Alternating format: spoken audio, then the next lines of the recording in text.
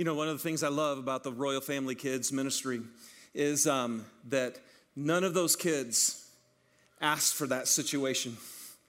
No child is born and then looks for the opportunity to have to be taken away from their mother and father. And so it is the hand that they're dealt in their life, right?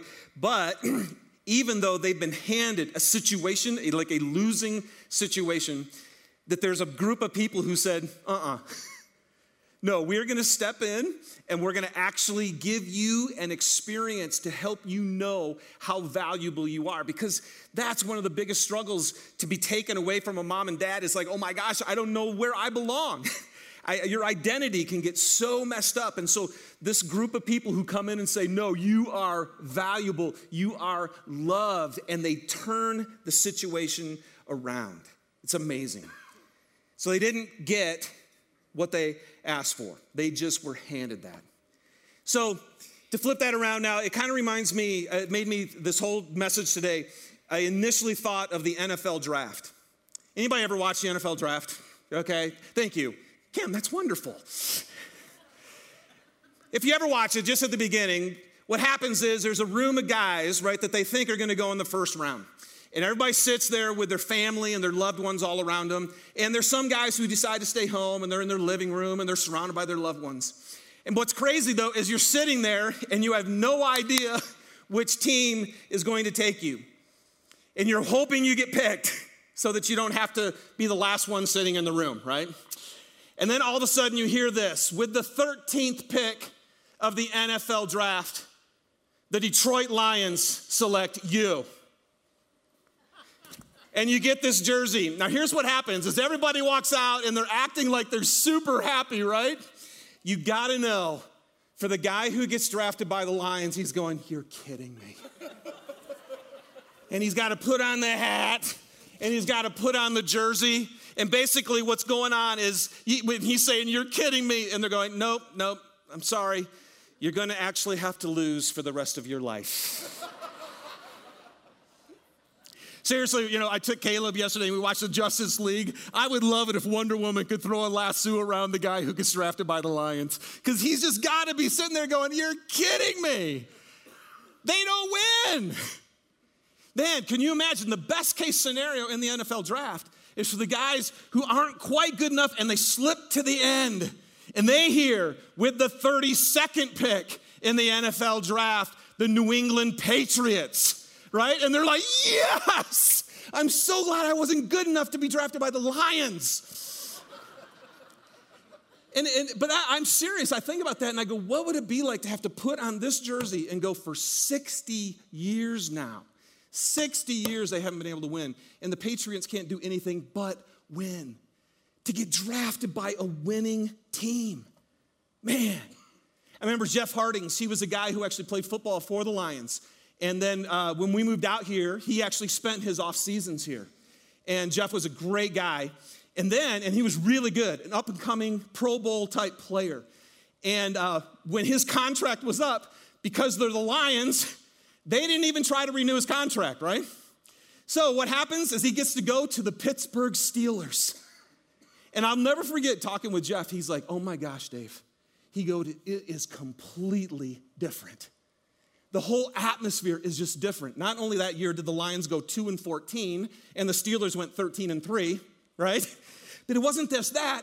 The Steelers actually lost in the AFC Championship game, and when they came back into their locker, there was an envelope already before the end of the game on every guy's locker with a bonus and a thank you for their season. And Jeff was just like, this would have never happened in Detroit. It's an absolute completely different mentality because we're winners. And it's different, you guys. So, in your life, do you feel like you got one of these jerseys on? Do you feel like that no matter what you do, and they try, they really do. They just can't do it. Or do you feel like you have a Pittsburgh Steelers jersey on or a New England Patriot jersey on? And what the scripture is telling us is yes, right? There's a battle going on. Let me just recap. That was in chapter 7, 2 weeks ago. Paul says, for in my inner being, I delight in God's law, but I see another law at work in me, waging war. There's a game on inside of you against the law of my mind and making me a prisoner of the law of sin at work within me. And then he says, what a wretched man I am. Who will rescue me from this body that is subject to death? And then Rutledge came in last week and started Romans 8, which is, I think, maybe the greatest chapter in the Bible. And it just says, there is no condemnation for those who are in Christ Jesus. That's the first thing you just got to know. He says, if Christ is in you, even though your body's subject to death because of sin, the Spirit gives life because of righteousness. And if the Spirit of him who raised Jesus from the, oh, I love this verse. If the Spirit of God who raised Jesus Christ from the dead is living in you. If you guys were here last weekend, if you weren't, watch the message, and Mike gave that great illustration of a glove. And the glove, you can tell a glove, you can try to get the glove to work, but it won't do anything until a living being comes inside of it. And so what the Bible's saying is, yes, you're going to have this battle inside, but you can actually have the Spirit that rose Jesus from the dead inside of you. And then he says, and he who raised Christ from the dead will give life to your mortal bodies because of the Spirit who lives in you. So now all of a sudden you're like, wait. The Spirit that rose Jesus from the dead is in me? Then maybe I can win. And then it said, those who live according to the flesh have their minds set on what the flesh desires, but those who live in accordance with the Spirit have their minds set on what the Spirit desires. And so Mike gave the great illustration, just the Spirit filled inside you, remember? And he had a glass of clear, pure water. And then he put these colored food colorings in there of all the stuff that we go after that's not of God. And then it got all ugly, but all you had to do, right, was just keep pouring the water in, and eventually all that other stuff comes out, and you can actually be filled with the Spirit. It's amazing. The illustration I've always loved for years is the filling of a sail. I always feel like it's a sail, and the wind actually fills the sail. And so really what you do when you become a Christian, every human being wants a great life, right? Anybody in here? No, I want a bad life. No, every human being is trying to discover what's going to satisfy me, what's going to fill me, how am I going to find my purpose, what am I here for? And everybody's doing this, man. You're rowing your boat and you're trying to find the right person to marry. You're trying to find the right job to have enough resources to give you enough prestige. You're trying to do good. You're trying to overcome. You're trying. And you know what happens when you become a Christian? Is you exchange your oar, you give it up, and then you receive a sail. And then what you do is when you surrender to God, right? That's a good thing. Every time you say yes to God, you hoist a sail. And the Bible says the Spirit is like a wind, and it fills your sail. And now you're like, whoa, wait a second. I'm like moving, and I'm not even working. What is up with this? How am I being filled up? Where's this freedom? Where's this power? Where's this movement in my life? And he says, it's the Spirit of God, because you received him and you stopped trying to be good enough for God, and you stopped trying to fulfill your life, and you gave it over to the one. That's a beautiful picture, man. And so then at the end of what Mike taught last week, it says, for if you live according to the flesh, he goes, you're actually going to die. But if by the Spirit you put to death the misdeeds of the body, you're going to live. Anybody here want to live? Every one of you wants to live. But here's what I know, man. The game is on. And I know it well. The battle is on. I'm in it, and you're in it. So here's where we're going to go today, okay? And we're just talking right through. We're now in Romans 8, chapter 8, verse 14. And here's what he says, okay? He just said, if you focus on the flesh, you're going to die. But if you live by the Spirit, put to death the misdeeds of the body, you're going to live. He says, for, okay? So again, it's a continuing thought. He goes, how in the world? How can I do this then? How can I actually have my sail up and make sure that I'm going to win? Here he goes. For all who are led by the Spirit of God are sons of God. For you did not receive the spirit of slavery to fall back into fear, but you have received the spirit of adoption as sons, by whom we cry, Abba, Father. The Spirit himself bears witness with our spirit that we are children of God. And if children, then heirs, heirs of God and fellow heirs with Christ, provided that we suffer with him in order that we may also be glorified with him. What's he saying? And here's why I call this. You become a child of God instead of a slave to sin. You're not a slave anymore. You're a child. In other words, you got on the winning team. Yeah, I'm serious. Thank you, whoever's squealing. You got on the winning team. There was a great exchange. No oars, a sail. No longer slaves to sin, where you have to obey this fleshly thing inside of you. No, you don't have to anymore. You're a child of God. And so John 1 says, to all who receive him. I got tons of scripture, by the way, man. Seriously, if you got your notebook or your pad and your pen, I have a lot of scripture that's not going to be on the screen. You're going to want to write this stuff down, okay? John 1, 12 and 13. To all who received Christ, to those who believed in his name, he gave the right to become children of God. Children born not of natural descent, nor a human decision or a husband's will, but born of God. God is like, you believe in Christ, you receive him, bam, I'm coming inside you, depositing the scripture uses this word, depositing my seed inside you, my spirit inside you, and now you have my DNA in you. You have the Spirit of God in you. Come on, guys. You Christians in here? See, that changes the whole game. John 3, 5 and 8, Jesus said this, very truly I tell you, no one, okay? You can't enter the kingdom of God unless you're born of water and the Spirit. Flesh gives birth to flesh, but Spirit gives birth to spirit. You should not be surprised by me saying you must be born again. Listen, because the wind blows wherever it pleases. You hear its sound, but you can't tell where it comes from or where it goes. So it is with everyone born of the Spirit.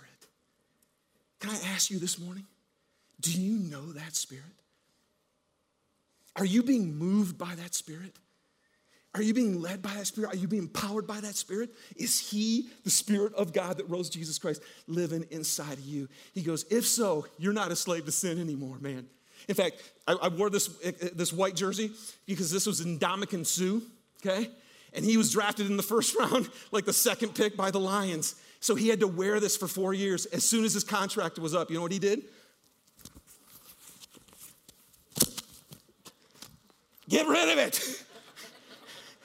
He said, I'm out of here, man. I want out of Detroit, baby. Now, he didn't go to a very good team, but he could have gone to a better team. But basically, here's what's cool, is he had the opportunity to rid himself of that and join something new. And here's what the Bible says. If anyone is in Christ, the old is gone. You're not on a losing team anymore. You're not on a losing team anymore. The new has come, and this new Spirit of God never loses. It's amazing. All right, so here's where we're going. I got 6 advantages from these few verses of being on the winning team. 6 advantages, okay? So we got to bust them to get them through. So let's go right now. Jesus, make your word alive. Encourage us in this room. May you use your word to empower us, to help us to understand what we didn't understand before, to see things differently. Be alive and active in us so that we can walk out of here filled with you. And I pray for it in Jesus' name. Amen. All right, here's the first advantage of being on the winning team, is you're led, right? You're led. For all who are led by the Spirit of God are sons of God. So now this is really, go ahead and throw that scripture up there. Okay. For all who are led by the Spirit of God are sons of God. So here's what we're saying. If you're a child of God, okay, if you are led by his Spirit. So here's what you got to know right now. So if some of you are going, okay, that's not actually, it's Romans 8:14. For all who are led, oh yeah, I'm sorry. Please, this is all my fault. The way I put this together. All right, anyway, we're good. For all who are led by the Spirit of God are sons of God, children of God. That is a sign. You guys, here's what you got to know. It's not going to church, okay? You can go to church and not be a child of God. You can be religious and not be a child of God. You can try to be a really good person and not be a child of God. If you know right now that everything you do is you trying to figure things out, trying to make things happen, trying to go for it, and you've never sensed what it is to be led by the Spirit of God, he goes, then you're not a child of God yet. Now, actually, I would just say if for some of you, maybe you're going, oh, you mean there could be something more? There actually could be a power that I don't possess right now because this is getting really exhausting. And it's producing a lot of fear because I never feel like I'm good enough for God. Okay? So here's what's cool, man. If you're a child of God, you're led by him. And that's a beautiful thing, right? To be led. It's so funny. One of my buddies is the chaplain for the Lions, Dave Wilson. He did our marriage stuff here a few years ago. And it's so funny. So I get some inside scoop from him. And I'll never forget. One time I was watching the Lions game. And it was like the second play of the game. And the quarterback, John Kitna, got so angry. He was livid. He calls a timeout and he runs over the sideline. And he's just going nuts. And you're watching TV and you're like, man, what's his deal? You know what his deal was? The offensive coordinator is up in the booth and he's the guy who calls all the plays for the offense.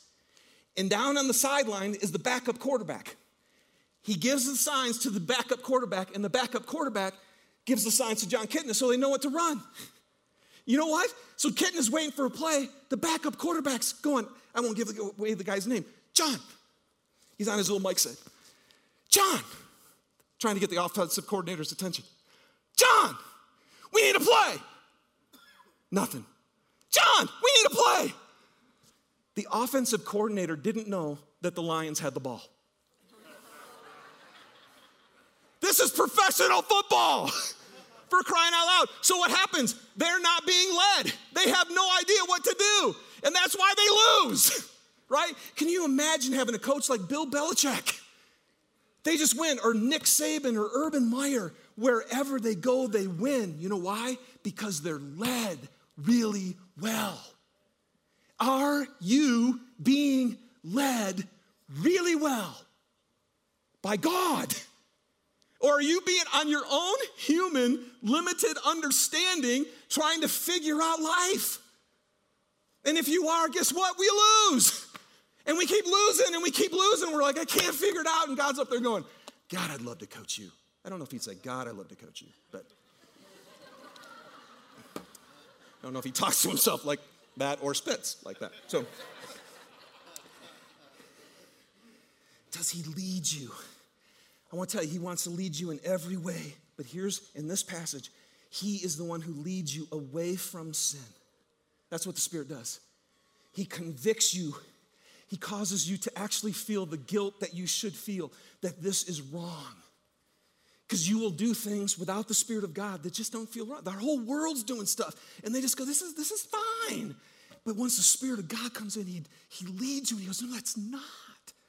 And we need him to lead us in that. But he's also the one that leads us into God. The kingdom of God is a matter of righteousness and peace and joy in the Holy Spirit. The Spirit is the one who leads you away from the things that destroy you, and he leads you into God. That's the greatest advantage. So you go, how can I win this thing? Well, receive the Spirit of God, and you'll be led by him. That's the first advantage. Number 2, we're secure. We're secure. Romans 8, 15 and 16. For you did not receive the spirit of slavery to fall back into fear, but you have received the spirit of adoption as sons by whom we cry, Abba, Father.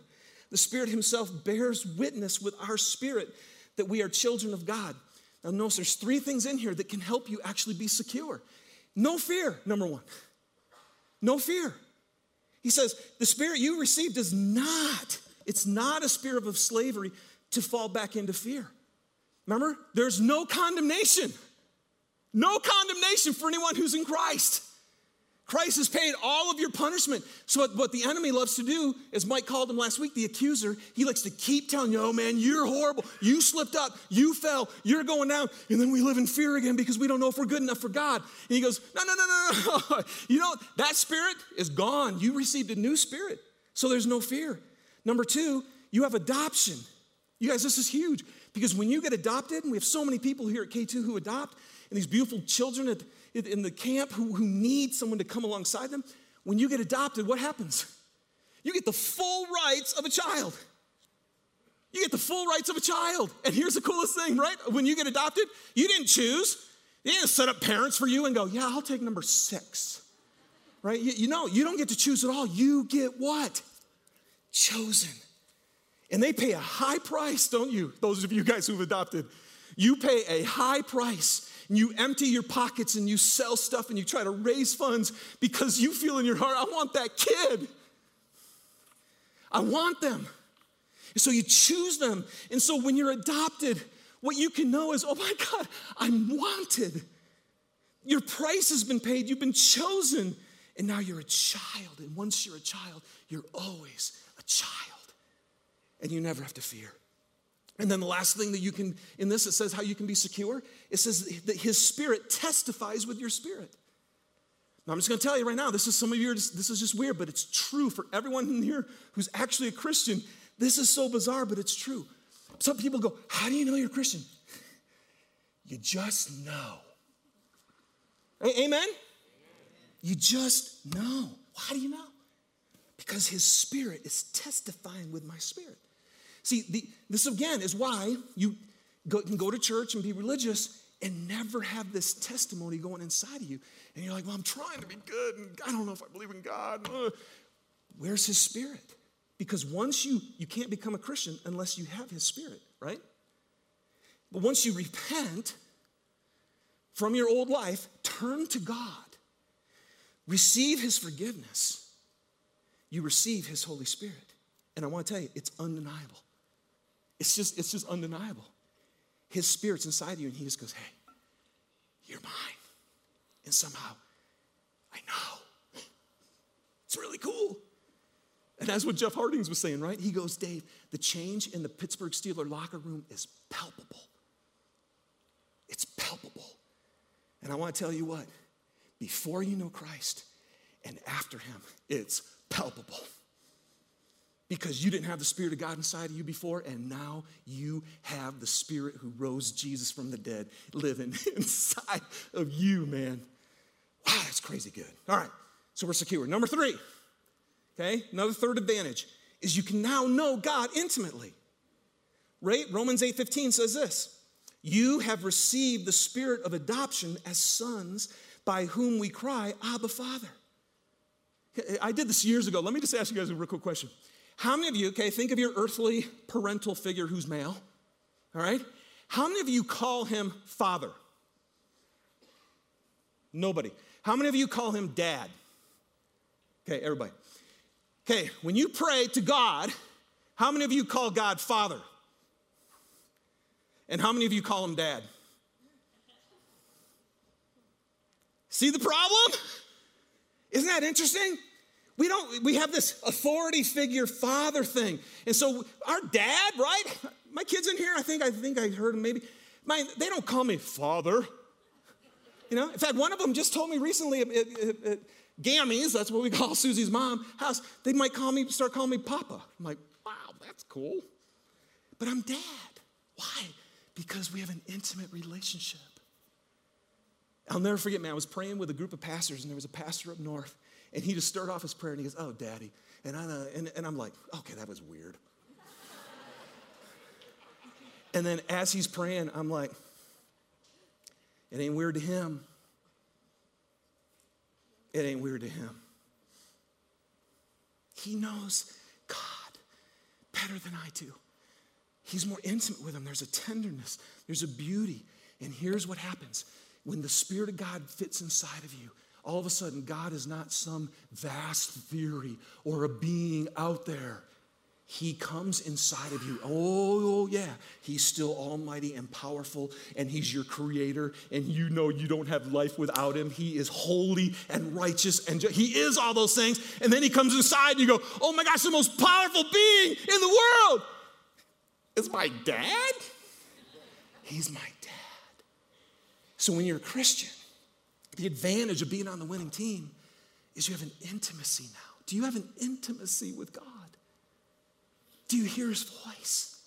Do you receive his comfort? Are you led by him? This is what happens. We know God intimately. And then the fourth one, he says, and if once you know God intimately, he goes, and you're his child, now you're an heir. Woo! Anybody an heir in here? Okay, I'll talk to you after the service. Okay? No, an heir, look at this, Romans 8:17, he says, and if you're children, then you're heirs, heirs of God and fellow heirs with Christ. Now, if you're an heir, what does that mean? That means what your parents possess is, it's yours. Oh, come on. Seriously? So what God possesses is yours. And just to make sure you'd understand it, he goes, okay, that might be a little freaky for you. Let me say it this way. You're a co-heir with Christ. Because what is Jesus? Jesus is the image of the invisible God. So now we got to actually see God in action on the planet. So now you see a guy who loves everybody, who has power over sin, power over the demonic world, who lives righteously like all the time. And he goes, hey, guess what? And everything Jesus had it's yours. Oh my goodness. The same spirit that rose Jesus from the dead is inside of you. You're on a winning team. Are you kidding me? This is amazing. 2 Corinthians 2:21 and 22 puts it this way. It is God who makes both us and you stand firm in Christ. I love that. How are you going to stand firm in Christ? Well, you better buckle down and get her done. It is God who makes both us and you stand firm in Christ. How? Because he anointed us. He set his seal of ownership on us, and he put his spirit in our hearts as a deposit, guaranteeing what is to come. See, so here's what happens. As soon as you receive Christ, you get the Spirit, okay? But you have this, Romans 7, but you have the Spirit over here now giving you a desire for life, but you're still in this goofed up body. So you still have this sinful nature, right? You still got this battle going on, but you have the Spirit. And what is it? The Spirit is a deposit guaranteeing what is to come. You know what's to come, you guys? Is when you're done, you know what this body does? I love it. Paul says, your body, right now, your earthly body is a tent. You know why he uses a tent? Because what's the purpose of a tent? When you build a tent, what do you want to do with a tent? You want to set it up, and then what? You want to tear it down. This body was made to be made and then to be torn down. And then he says, and when you get to heaven, you're going to get a whole new body, man. It's a glorious heavenly body, and it's a house. It ain't going away. And so here's what he's saying is, but your spirit in you now is a deposit, so you can taste right now. Not in fullness, okay? Nobody down here. You're going to battle. You're going to still be in the battle. But you're in a battle. But it's a deposit to guarantee you what's to come. And that's next week, by the way. Come back next week. Ooh, it gets really good. What's going to come is the fullness. You're going to win, baby. You're going to hold up the Lombardi trophy. You're going to say, we won.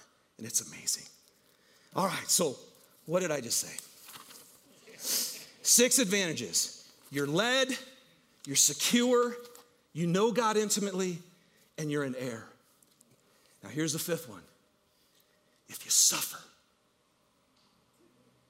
All right, okay, let's close in prayer and get out of here. No, look at this, Romans 8:17. He goes, you're heirs of God and fellow heirs of Christ, provided or if you suffer with him. Now, let me go through this. This is a whole message. I'll have to do a whole message on this, but let me just bust it through. There's lots of different ways we suffer, okay? Here's one. The suffering of persecution, okay? Jesus said, if you follow me, guess what? The world's gonna hate you like it hated me. You're gonna live in a different way and people aren't gonna dig it, okay? So there's a suffering of persecution. Number 2, there's a suffering to love. There's a suffering to love. Ephesians 5:1 says, walk in the way of love, just as Christ loved us, gave himself up for us as a fragrant offering and a sacrifice to God, okay? So every time you love, this is my premarital, I love it, bring couples in and go, okay, you guys ready for this? Your marriage can rock if you'll die and if she'll die. If you'll actually lay down your life and sacrifice yourself when you don't want, okay, right? You have to sacrifice. You lay yourself down. And every time you do, you suffer when you do that. Don't you? Come on. How many of you suffer to love? Okay, the rest of you don't love then. You don't know. No, this is true. So you suffer to love. But here's the two I want you. I think in the context of this passage, listen to this. There's a suffering in discipline. There's a suffering in discipline. I'm telling you this, man. You don't get a professional jersey on your back. You don't join that team and then go, yeah, but I ain't going to practice. I'm not going to get in shape. Doesn't matter what I eat. I'll just party all night. What happens to those guys? The people who don't discipline their body, and it hurts, right? How many of you have ever disciplined your body? It is a painful thing. But here's the point. If you're not in shape, you won't play. Or if you do play, you're not going to play well. And then what happens? Your whole team loses, right? Because believe me, I watch the Lions, and one guy blows the play, and it's all blown up, and they don't win. So Paul's like, look at this, 1 Corinthians 9. He says this. Do you not know that in a race, all the runners run, but only one gets the prize? You're on a team. Run in such a way as to get the prize. Everyone who competes in the games goes into strict training. And they do it to get a crown that's not going to last. But we do it to get a crown that'll last forever. So Paul says, so therefore, I don't run like someone running aimlessly. I don't fight like a boxer beating the air. No, he goes, I strike a blow to my body and I make it my slave so that after I have preached to others, I myself will not be disqualified for the prize. Can I tell you this? If you're a Christian, but you've received the Spirit of God, but you're going, yeah, but I'll just go to church when I feel like it. I don't need to read the Bible. Why would I be in a relationship with other people? I can do this on my own. I don't need to train. How you doing? Seriously, how's the power in your life? Where's the peace? You got joy? Are you living righteously? I'm telling you, man, if you don't actually discipline yourself, it's right in the scripture. You got a new jersey on, but that jersey, then everybody who runs that race goes into strict training, then go into, and that's gonna hurt. So there's a discipline of suffering. I don't have time to get into this next one, but write down Hebrews 12. Here's the other thing. If you won't discipline yourself, guess who will? Okay? If you're on a team and you're not, if you got a good coach, what's he do? He gets all over you. And if it's a good coach, why does he get all over you? Because he wants you to win. Tom Landry's greatest quote, he makes you do what you don't want to do so you'll become who you want to be. And I tell you what, Hebrews 12 is a great passage where he goes, God's treating you as a son, and every son is disciplined by his father. It's never pleasant at the time, but painful. But he wants you to share in his holiness. Okay, so there's the suffering of discipline. Now this one, I'm just going to go through, but I think this is the heart probably of this passage. Okay? And it's the suffering of obedience. Now, you guys, listen, Christians, hang with me on this passage. You're on a winning team. But you can actually you can be on a winning team and still be losing. You can be a child of the King and never actually live like it. And he says, and here's what he's saying, and you won't experience the glory if you don't share in his sufferings. And it's the suffering, I think it's the suffering of obedience. Hebrews 4:15, write these verses down and meditate on them later. Hebrews 4:15 says this, we do not have a high priest who's unable to empathize with our weaknesses, but we have one who has been tempted in every way, just as we are, but he never sinned. I'm telling you, man, so the Spirit of God's inside of me, and Romans 7 is alive. And then temptation comes, and you're like, what? And Jesus is like, I've been tempted in every way. That one you just got? Ooh, oh yeah, I faced that one. Okay? Now here you go. The temptation to do is always to do what he doesn't want you to do, or the temptation is to not do what he asks you to do, right? That's the temptation. Because here's the temptation. I don't want to obey God. And that's where Paul in Romans 7 goes, God, I love his law, and yet there's this other law inside of me that says I don't want to obey him. And so guess what happens? As soon as you just go, well, I just give in, guess what? Because when that tension's going on, you know what you're doing? What are you doing? You're suffering. This is hard. So eventually it's too hard and you go, I just give in. And what happens? Oh, okay, whew. That pain, that suffering's gone. Or you just say, no, I'm not going to do it. And guess what happens? The pain, the suffering is gone. You relieve the tension. And Jesus is saying, I never one time gave in to the tension. Ever. So listen to what he says. Hebrews 2:18 says, because he himself, Jesus suffered, listen, because he suffered when he was tempted, he's able to help those who are being tempted. He knows the suffering. Hebrews 5:7-8. During the days of Jesus' life on earth, this is amazing, he offered up prayers and petitions with fervent cries and tears to the one who could save him from death. Jesus had to be saved from death. So what was he doing? He was crying out to God, agonizing with tears. Can you picture the garden with me? I don't want to do it. Remember that? Sweats of blood flowing down, crying out, no, I don't, my flesh, he's human and he doesn't want to do it. And then he says, but not my will be done, but yours be done. Oh, unbelievable. So he cried out to the one who could save him from death, and he was heard because of his reverent submission. Son though he was, he learned obedience from what he suffered. Isn't that crazy? Son though he was. Hey, all of you children of God, Jesus learned his obedience through suffering. So then he goes on in 1 Peter 4:1-2 says this, therefore, since Christ suffered in his body, arm yourself with the same attitude. You know what attitude is?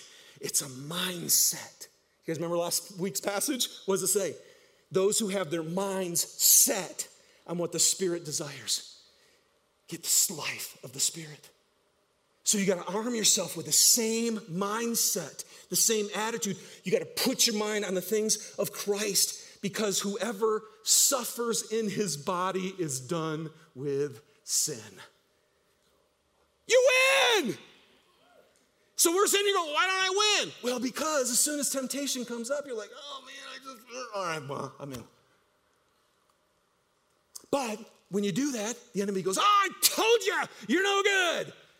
And Jesus comes in and goes, rips that guy off and goes, that dude's got my jersey on. He's in my family. There's no condemnation. No condemnation. Get up. Let's do it again. Come on. Even you guys play football? How many times your coach go, come on, get up. Let's do it again. Come on, do it again. Do it again. Get up and do it again. And man, I tell you, man, I fall with the best of you, but I dare gummit, I'm going to get up again because the Holy Spirit is inside of me, and I'm going to win because I'm on the winning team.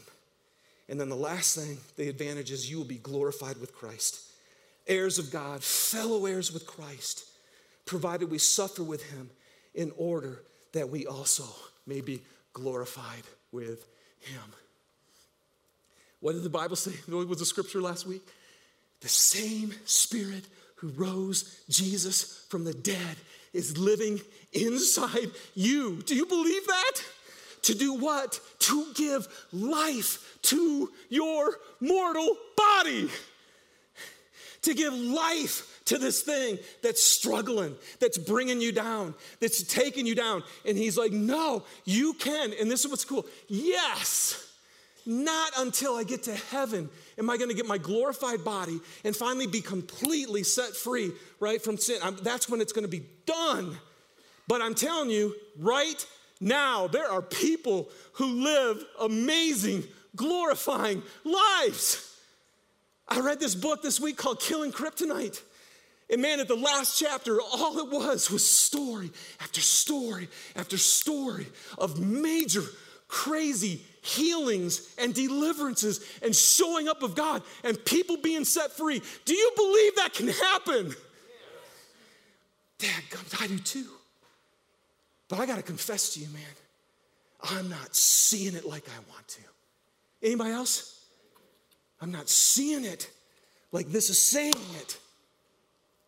So one of the things I got to remember, man, because I feel the lie all the time. Nelson, you're a loser, man. You can't do it. You don't live up to it. And it's a constant battle. And so you got to fight this passage that says, no, David, you received Christ. The old's gone. You aren't a Lions fan anymore. Woo!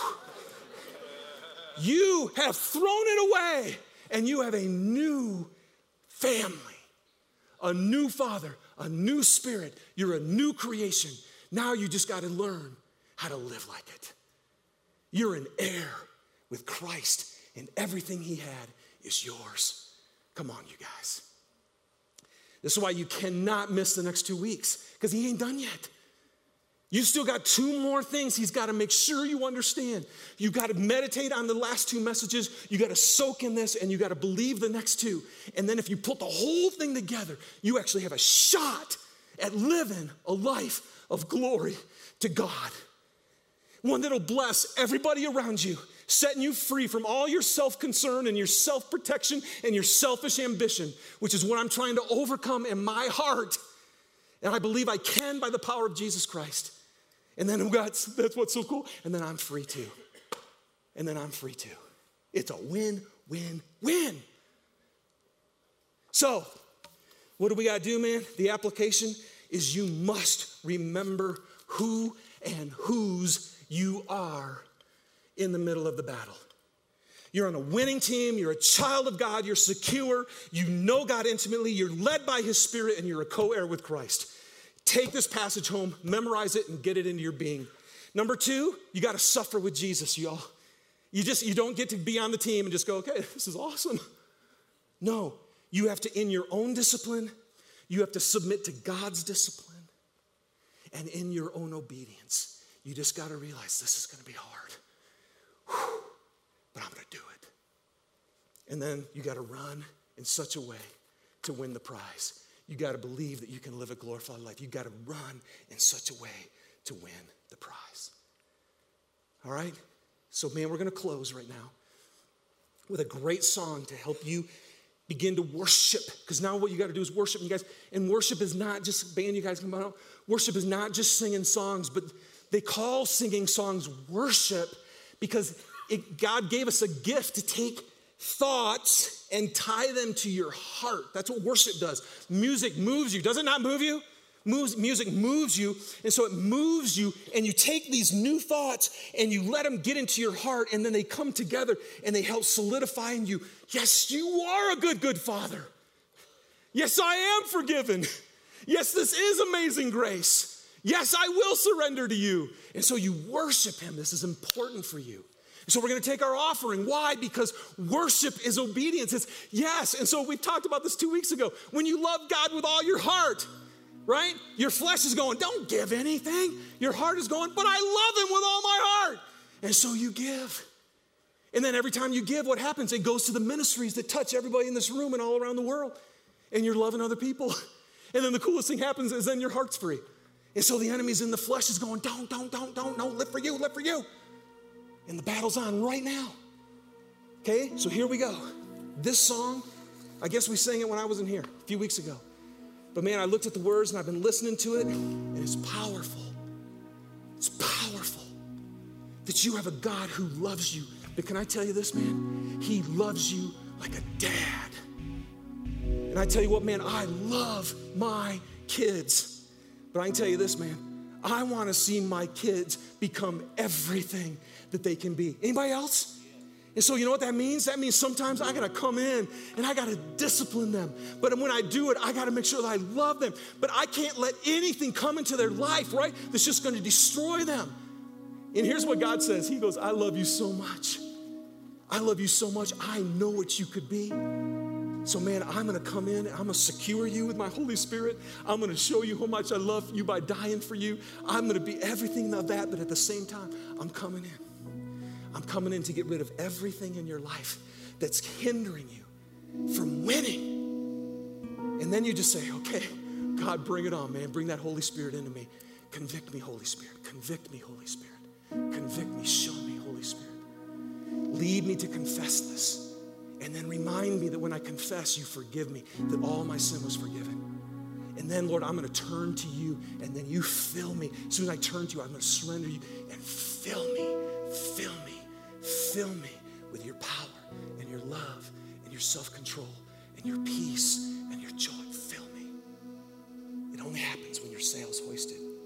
So let's hoist it, all right? Let's stand and let's worship him. And greeters, let's go ahead and take our offering.